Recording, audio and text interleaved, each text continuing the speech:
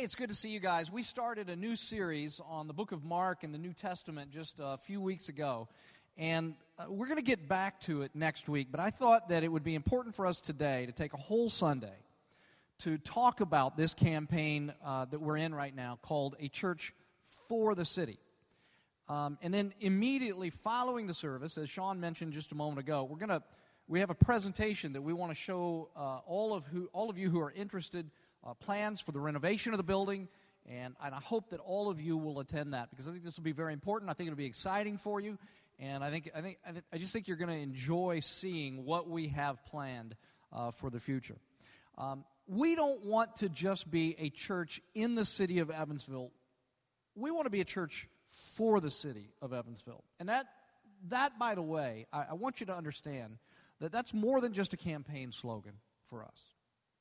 When we were forming City Church just under 2 years ago, we stated the vision of City Church a little more formally, but here's what we said. We said that the vision of City Church is to bring spiritual, social, and cultural renewal to the city of Evansville and beyond through a movement of people who are being transformed by the gospel of Jesus Christ.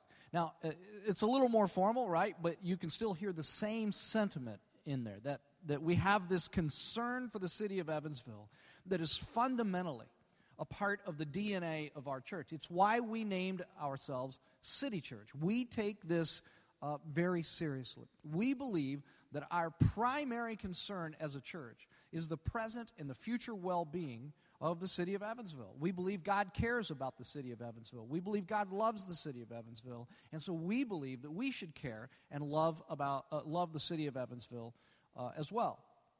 Next Sunday, we're going to take 2 offerings. Sean mentioned it a moment ago. I want to correct one thing he said. We have not yet purchased the building. We have a contract to purchase the building, but we don't purchase it until we actually hand over the money to the bank. You guys know how that works? Yeah, we can talk about purchasing it all we want, but until we have the money, we don't actually purchase the building. Okay, I want to make sure you understand that. Next Sunday, we're going to take 2 offerings, as Sean said. One of them will be our regular offering, just the one that kind of allows us to continue to do ministry and have services and things. And then the other one will be an over and above offering for the Church for the City campaign. Look, if you want to give to the Church for the City campaign, we would really appreciate that. But you got to know this, that it has to be over and above what you regularly give just to do the ministry of City Church. Okay, so make sure that you understand that. If you give enough to allow us to purchase the St. John's building, we'll own a place in the physical heart of this city, right? We'll have a physical building in the physical heart of this city. But here's what I want to think about today, okay? What will it take for us to have a place in the emotional heart of this city, right? See, we want to help shape the future of the city of Evansville. But I don't know if you've noticed this or not, but nobody in Evansville is crying out for a church to help shape the future of this city. Right? Nobody's crying out for that.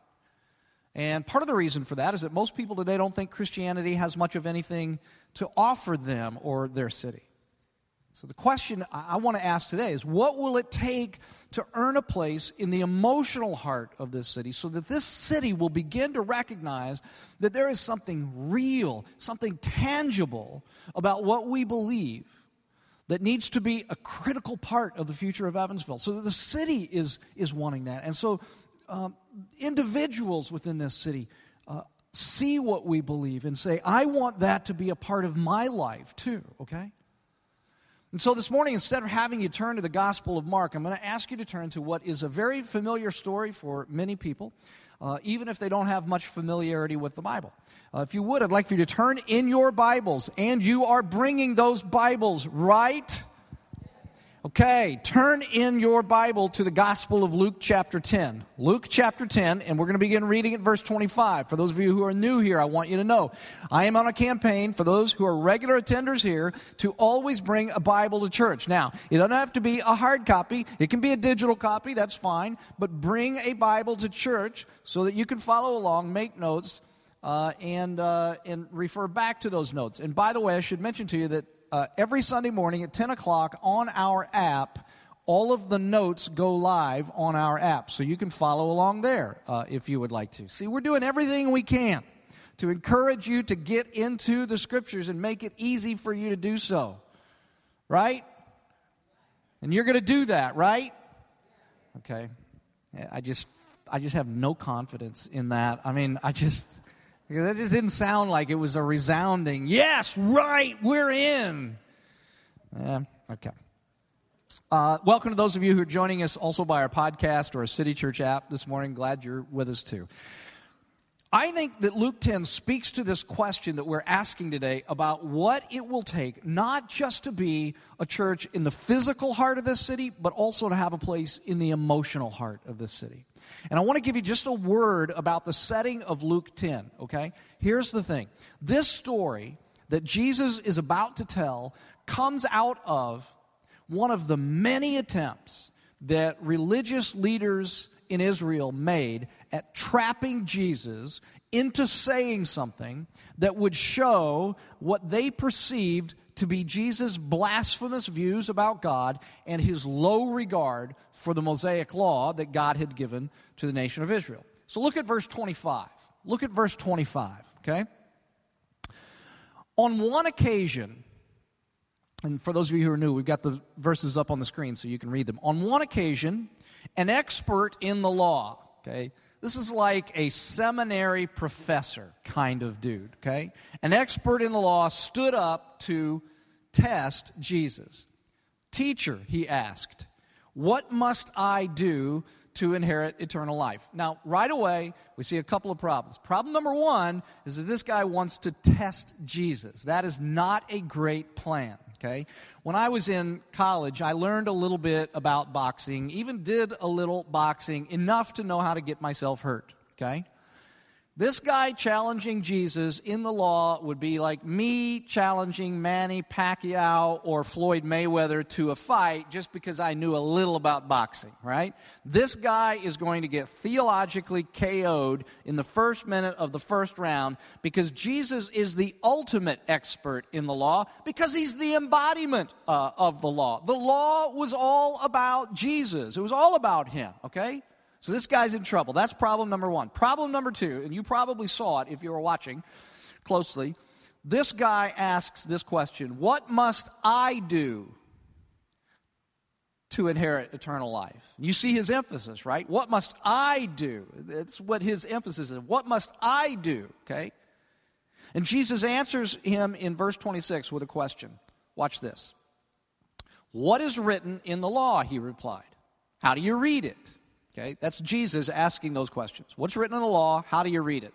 The teacher of the law, who does not know that he is about to get a right cross that is going to knock him out, says with all the confidence in the world, love the Lord your God with all your heart and with all your soul and with all your strength and with all your mind, and love your neighbor as yourself. He's quoting two passages of Old Testament scripture that summarize the heart of Israel's law when he reads that, okay? Or when he says that. Now here's what Jesus says, okay? This is the right cross that's going to take him out, okay? You have answered correctly, Jesus replied. Do this, and you will live. Now, I suspect that answer surprised the lawyer, this teacher of the law. I suspect that answer surprised him as much as it surprises some of you, because some of you are thinking, wait a minute. Jeff, you're always talking about the fact that salvation isn't about my performance. It's not about what I do. It's about Jesus' performance. It's about what Jesus does, what he did all those years ago on the cross. So it's not about me. It's about Jesus, what he did. So why is Jesus saying, do this and you will live? Do this and you will inherit eternal life. Why is he saying that? Okay, so you have to understand that there is a little tongue-in-cheekness about Jesus' answer here. It's a little like he's saying with a smile on his face, yeah, do that. Do that and you'll live. See, what's happening here is that Jesus, because he's very gracious, He lets this guy save a little face, but he wants him to realize that it is he, the teacher of the law, who has low regard for the law, not Jesus. Okay? Because if this guy really understood the law, at this very moment, he would be on his knees begging for mercy in front of Jesus, completely crushed by the law's demand on his life. Let me ask you something. Who here could possibly say that 100% of the time you love God with 100% of your heart and 100% of your soul and 100% of your strength and 100% of your mind? Raise your hand if you could say that. Only a child could possibly say that. And let me ask you this. Could you say that you love your neighbor as much as you love yourself 100% of the time? Now think about it, okay? Here's what I want you to think about. Think about how much time you have spent over the course of your life daydreaming, fantasizing about things you want in your life and how great your life would be if you had them, okay? Think about that. Or think about how much time and energy you've spent in your life bemoaning how unfair life is and how you got screwed out of what was rightly yours, okay? Let me just give you, let me give you a personal thing. Let me ask you this way, and then I'll give you this personal thing. Could you say that you have ever spent that much time fantasizing about how great someone else's life would be if they got what they wanted? And feeling as much joy over that as you feel about your own life and your own dreams and fantasies? So like yesterday, I mowed my yard for the first time in 2 weeks. And things grow. It's like a jungle here in Indiana compared to Texas. I mean, 2 weeks in Texas, it doesn't rain down there. You could wait 2 weeks, mow your yard, nothing would happen. Here in Indiana, it is like a jungle. My grass was like that high after 2 weeks. And so I mowed it. It was really hard. And I got this one section of the yard that's really big. And so I'm push mowing this. And I, yesterday, was fantasizing about a riding lawnmower. That's what I was fantasizing about, okay? I mean, I dreamed about it. As I was mowing and sweating and pushing this, I was dreaming about a riding lawnmower. And one of those that's got like a zero radius thing, you know what I'm talking about? And in fact, if I could get one that I just kind of stand on or sit, just a standing or sitting, riding lawnmower. That's what I fantasized about. Now, let me ask you guys a question. Okay, first of all, do me this favor. Let me tell you that without anybody here saying that, okay, I'm going to give you a riding lawnmower. I don't want you to give me a riding lawnmower. Nobody go buy me a riding lawnmower. In fact, take the money that you would give for that and put it to the Church for the City campaign. That will go a lot further. Don't buy me a riding lawnmower. But let me just ask you this. How many people here are going to wake up tomorrow morning thinking to yourself, I wonder if Jeff got the riding lawnmower?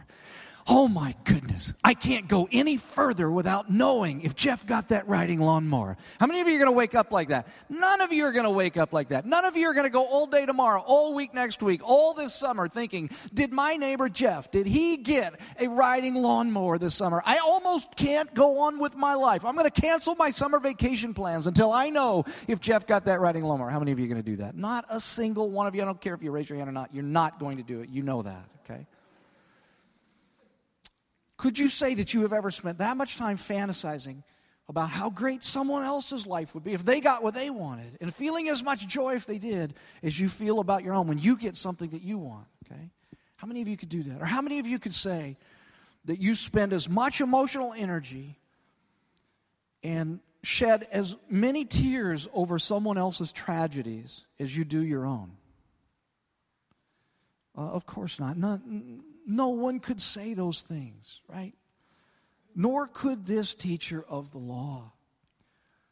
If this guy understood the law, what he had just told Jesus, love the Lord your God with all your heart, all your mind, all your soul, all your strength, and love your neighbors yourself.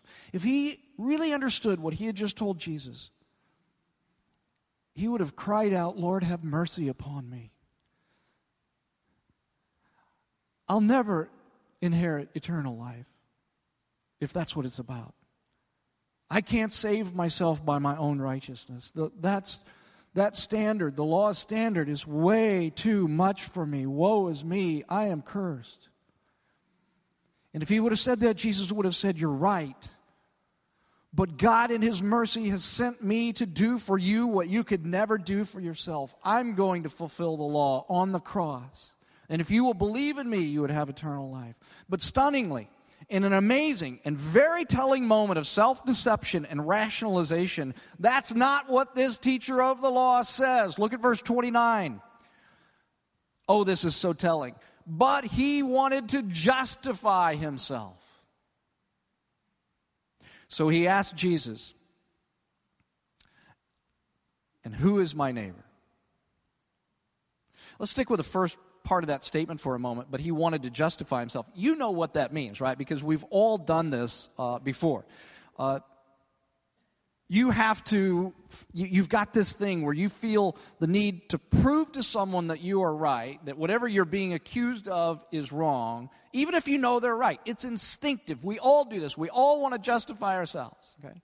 No, I wasn't being mean, honey, when I said that you're just like your mother. I was just making an observation. That's it. You ever done that, right? I was not being rude when I honked at the person in front of me in the left lane. I was merely trying to protect them from having an accident. That's it. That's all I was doing. You know that instinct that you feel, that like you want to justify yourself? That's exactly where this guy is. He feels the need to justify himself. And so he asks this question, who is my neighbor? Now, why that question? Why that? Well, like any good lawyer, what he's seeking to do is to limit his liability. He wants to narrow down the definition of a neighbor so that he might just be able to meet the requirements of the law. See, he thinks, well, those standards are so high, but if I can just narrow down the definition of what it means to be a neighbor, then maybe I can slip in, right? And so, in other words, when he asks this question, what he's saying is, he's saying, Jesus, look, let's be reasonable here. There are some people that I couldn't possibly be expected to consider my neighbor. I mean, there are some dirty, filthy, vile people out there. And they don't all live in Washington, D.C. Some of them are right around here in Evansville, Indiana. Okay? There are some people that I couldn't possibly be expected to consider my neighbor. Dirty, filthy, vile. They don't look like me. They don't believe what I believe. They don't value what I value. They don't go to temple where I go to temple. Some of them don't even go to temple at all. In other words, how broadly are you defining this neighbor thing, Jesus? And what kind of love does God require? And so Jesus answers this man's question about who is his neighbor with a story. This is one of the things I love about Jesus. He tells awesome stories. And I think there are a couple of points in this story that I want to draw out because I think they speak directly to this question that we're asking today about what it will take for us to earn a place in the emotional heart of the city and not just be a church in the physical heart of the city. Look at verse 30. Verse 30.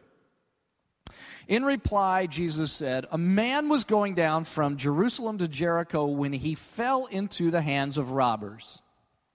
They stripped him of his clothes, beat him. They went away, leaving him half dead.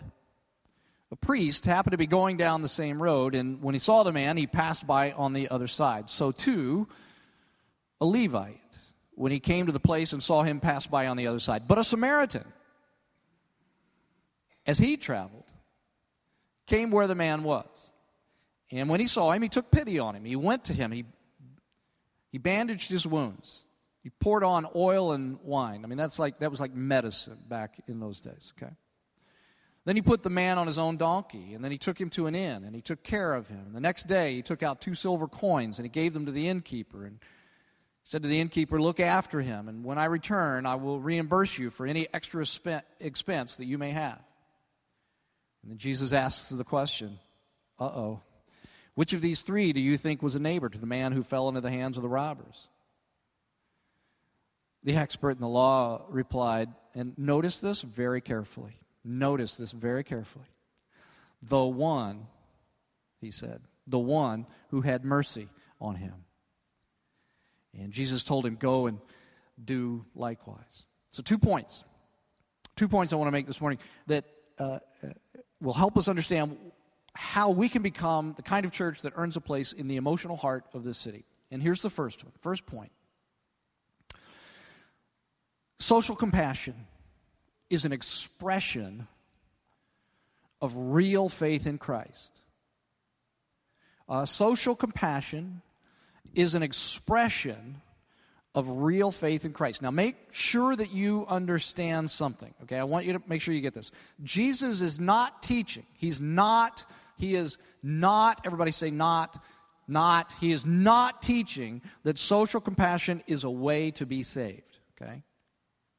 Let me just make sure you understand this. Two trees standing next to each other in the middle of the summer, okay? Here's a tree, standing right next to each other, middle of the summer, okay? One tree is full of leaves. This one's full of leaves, okay? The other has no leaves. Which one's alive? Yeah, it's this one, right? This one's alive, the tree with the leaves. But here's the question. Do the leaves give the tree life? No, they don't give the tree life. They just demonstrate that the tree is alive. And in the same way, social compassion is not a way to be saved, okay? It's just a demonstration that a person is saved, okay? So social compassion is, they're the leaves, right? They just demonstrate that I'm alive, that I've been saved, okay? Now, this might be a surprise to some of you, that Jesus would place such an emphasis on social compassion. Because, and here's why I say that. People in churches often have a sense that there are certain things that are really important in Christianity. Like, attending church, having devotionals, evangelizing, worshiping, things like that. They would say, well, those things are all very important. And those are important, don't misunderstand me. Social compassion, though, is often seen as a nice optional thing, but not nearly as important as the other stuff. And yet here in this passage, when Jesus wants to give an expert in the law a lesson on the kind of love God requires, he turns to social compassion. Okay? And I wonder if that surprises any of you. In fact, I want you to notice the kind of needs that the Samaritan in this story meets for this man who has been beaten. He gives him medical assistance. Bandages his wounds, and he treats them with oil and wine. And then he gives him a financial subsidy to put him up in the inn. And then he stays overnight with him to give him friendship and compassion and protection. And then he gives him transportation. See, this man was destitute. He was left for dead, unable to take care of himself. And the hero in Jesus' story takes care of all of that for him. You see, what I want you to understand is that social compassion is one of the results of the cross of Christ. See, the community of Jesus Christ has a new love for people, even for those who are still outside of the community, because that's exactly what Jesus Christ did for us on the cross. While we were still enemies, the book of Romans says, while we were still enemies, while we were still outside the community of faith, when we were still in our sins, Christ died for us. And so we care about the physical and the emotional needs as much as we care about the spiritual needs of people who are outside of the faith community. You can even say that the cross of Christ makes us promiscuous with our love and with our generosity. We take care of people not only in our own community, but people outside of our community as well. And see, folks, here's the thing. We can talk all day long about what we believe. We can sing songs about what we believe, but until we routinely demonstrate social compassion for the people of this city, we will only occupy a building in the physical heart of the city, not a place in the emotional heart of this city. Okay? We must practice what we preach. We must live what we believe. We must use social compassion as an expression of our love for Christ. We must demonstrate that if we want to have a place in the emotional heart of this city where people are crying out, oh man, we've got to have them be a part of the future of this city. We've got to have what they believe Social compassion is the way that we do that. We ought to evangelize. Yes, we ought to have devotional lives. We ought to attend church. We ought to sing worship songs. We ought to do all of that stuff. But, folks, social compassion is what will cause this city to pay attention to what we say that we believe. One more thing that I want you to see in this story. I want you to notice that Jesus makes the hero of this story a Samaritan. Now, the reason that that is critical is that many of you will remember that the Jews and the Samaritans hated each other. Now, the Jews considered the Samaritans kind of a half-breed Jew. And they thought that they felt that the Samaritans had some very suspect beliefs. The most derogatory statement a Jew could make about another Jew was to call them a Samaritan. Nothing worse than calling a Jew a Samaritan.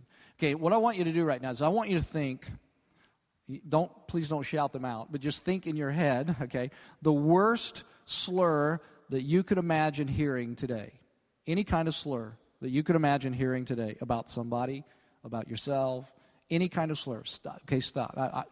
Probably the first time you've ever been in church that the pastor said, I want you to think of something really awful, okay? But I want you to do it because I think you got to get that to understand what's happening here, okay? Worst slur that you can think of, okay? That, whatever you have in your mind right now, is the equivalent of a Jew calling another Jew a Samaritan. Okay? And in fact, I called this to your attention a moment ago. You might have even noticed that at the end of the story, Jesus asked this Jewish expert in the law, he asked him, who's the hero of the story? And did you notice that this guy, this Jewish guy, this teacher of the law, he can't even bring himself to mutter the words, the Samaritan. What did he call him? The one. He didn't say the Samaritan, because that would be despicable. He just says the one who had mercy on him. Okay.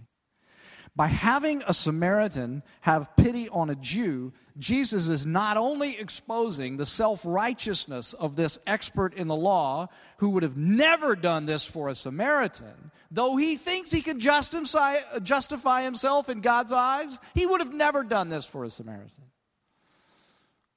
By having the hero be a Samaritan, Jesus is not only demonstrating his self-righteousness, but he's also explaining to him the parameters of love your neighbor as yourself. And here's the second point. As we think about social compassion, as we think about having a place in the emotional heart of this city, here's the second point. Here's the answer to the question, who is your neighbor? Who is your neighbor? Here's the answer. Your neighbor is anyone in your path. Anyone in your path. Do you have a lesbian in your extended family? She is your neighbor. Do you have a gay man in your extended family somewhere? Maybe works near you, works with you. He's your neighbor. Have a Jewish person in your life?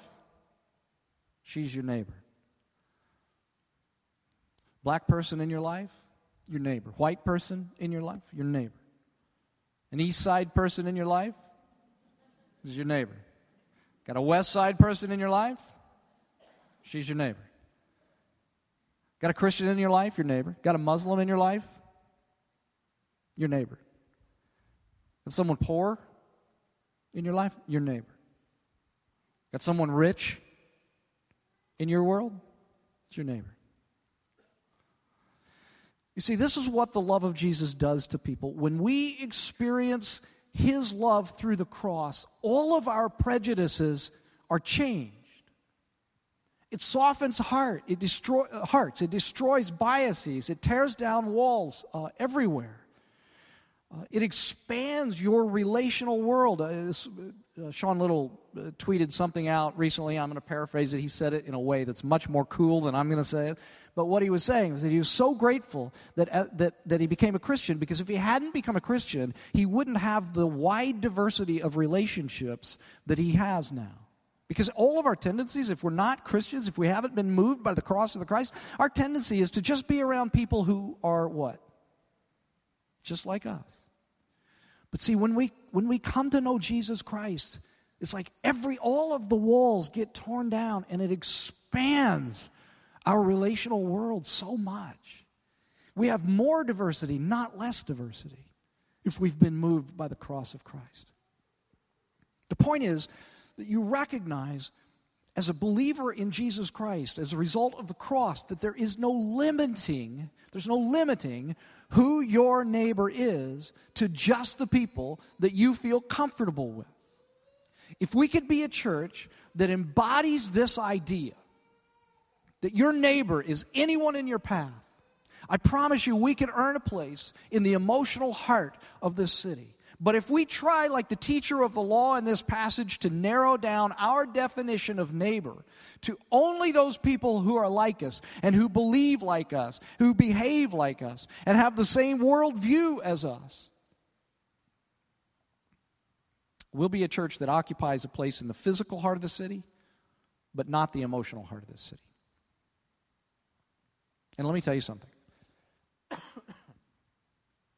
That's a place, the physical heart of the city, but not the emotional heart of the city. That's a place that a lot of churches in this city exist.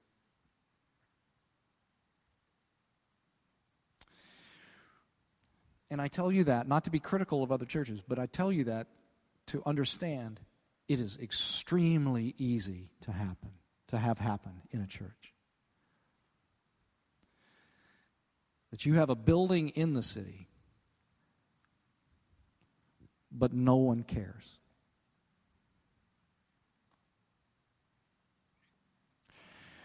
When Jesus ends this story by telling this expert in the law to go and do likewise, to be the kind of neighbor that the Samaritan was, this guy should have bowed before Jesus, and he should have said, "That kind of love, it's not in me.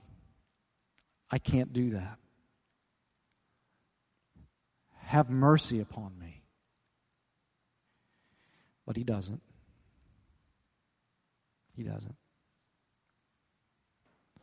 Only one person has ever loved like this. Do you understand that this parable is really about Jesus? I've told you guys this before, that the Bible's not about you. The Bible is, from beginning to end, it's about Jesus.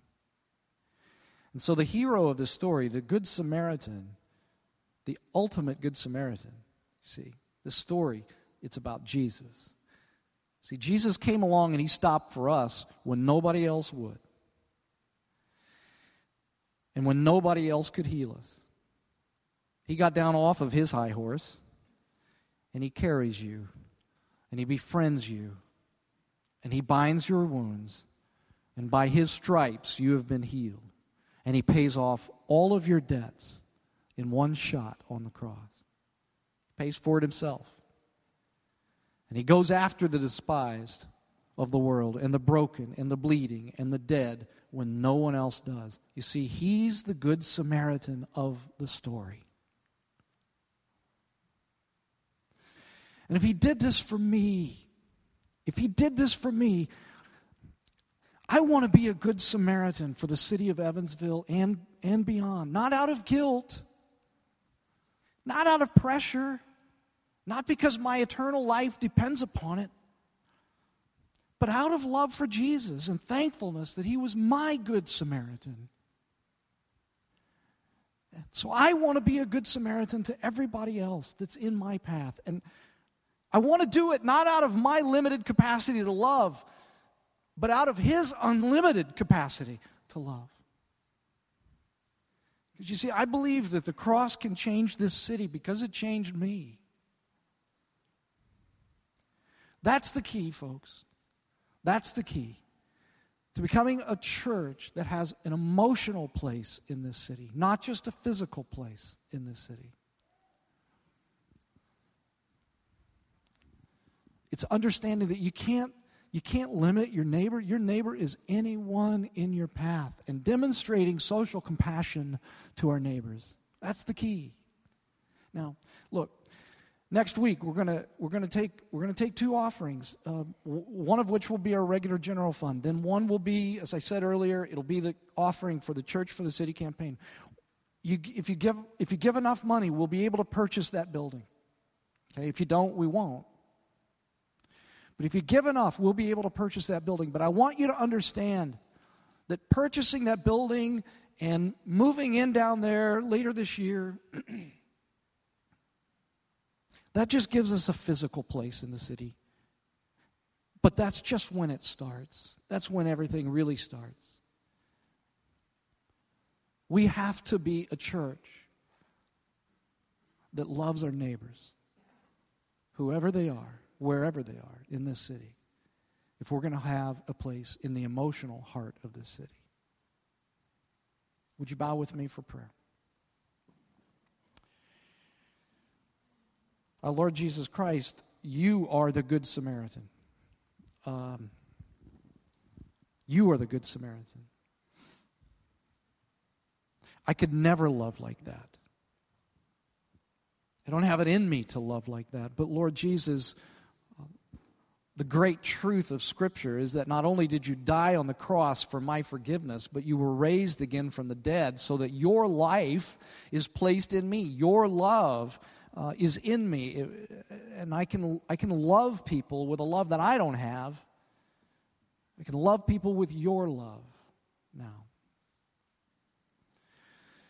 Lord Jesus, for those that are here this morning that have never come to a place where they have understood that you died on the cross for their sins because they could never live up to the law, Lord, would you just impress them, impress upon their hearts the beauty of that news, how great that news is. And today, right now, as they sit in their seats, Lord, would you just create in them a sense that of first urgency, the most important thing that they will do today is to invite you to be their Savior, to believe upon you, that you did die on the cross for their sins, that by no other name can they be healed.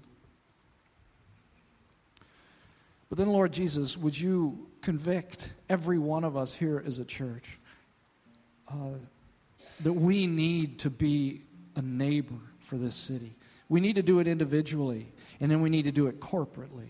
And that is where people will understand that there is something about us that is different, that they've got to have in their lives, and that has got to be a part of this city. Or would you just speak to us about that today?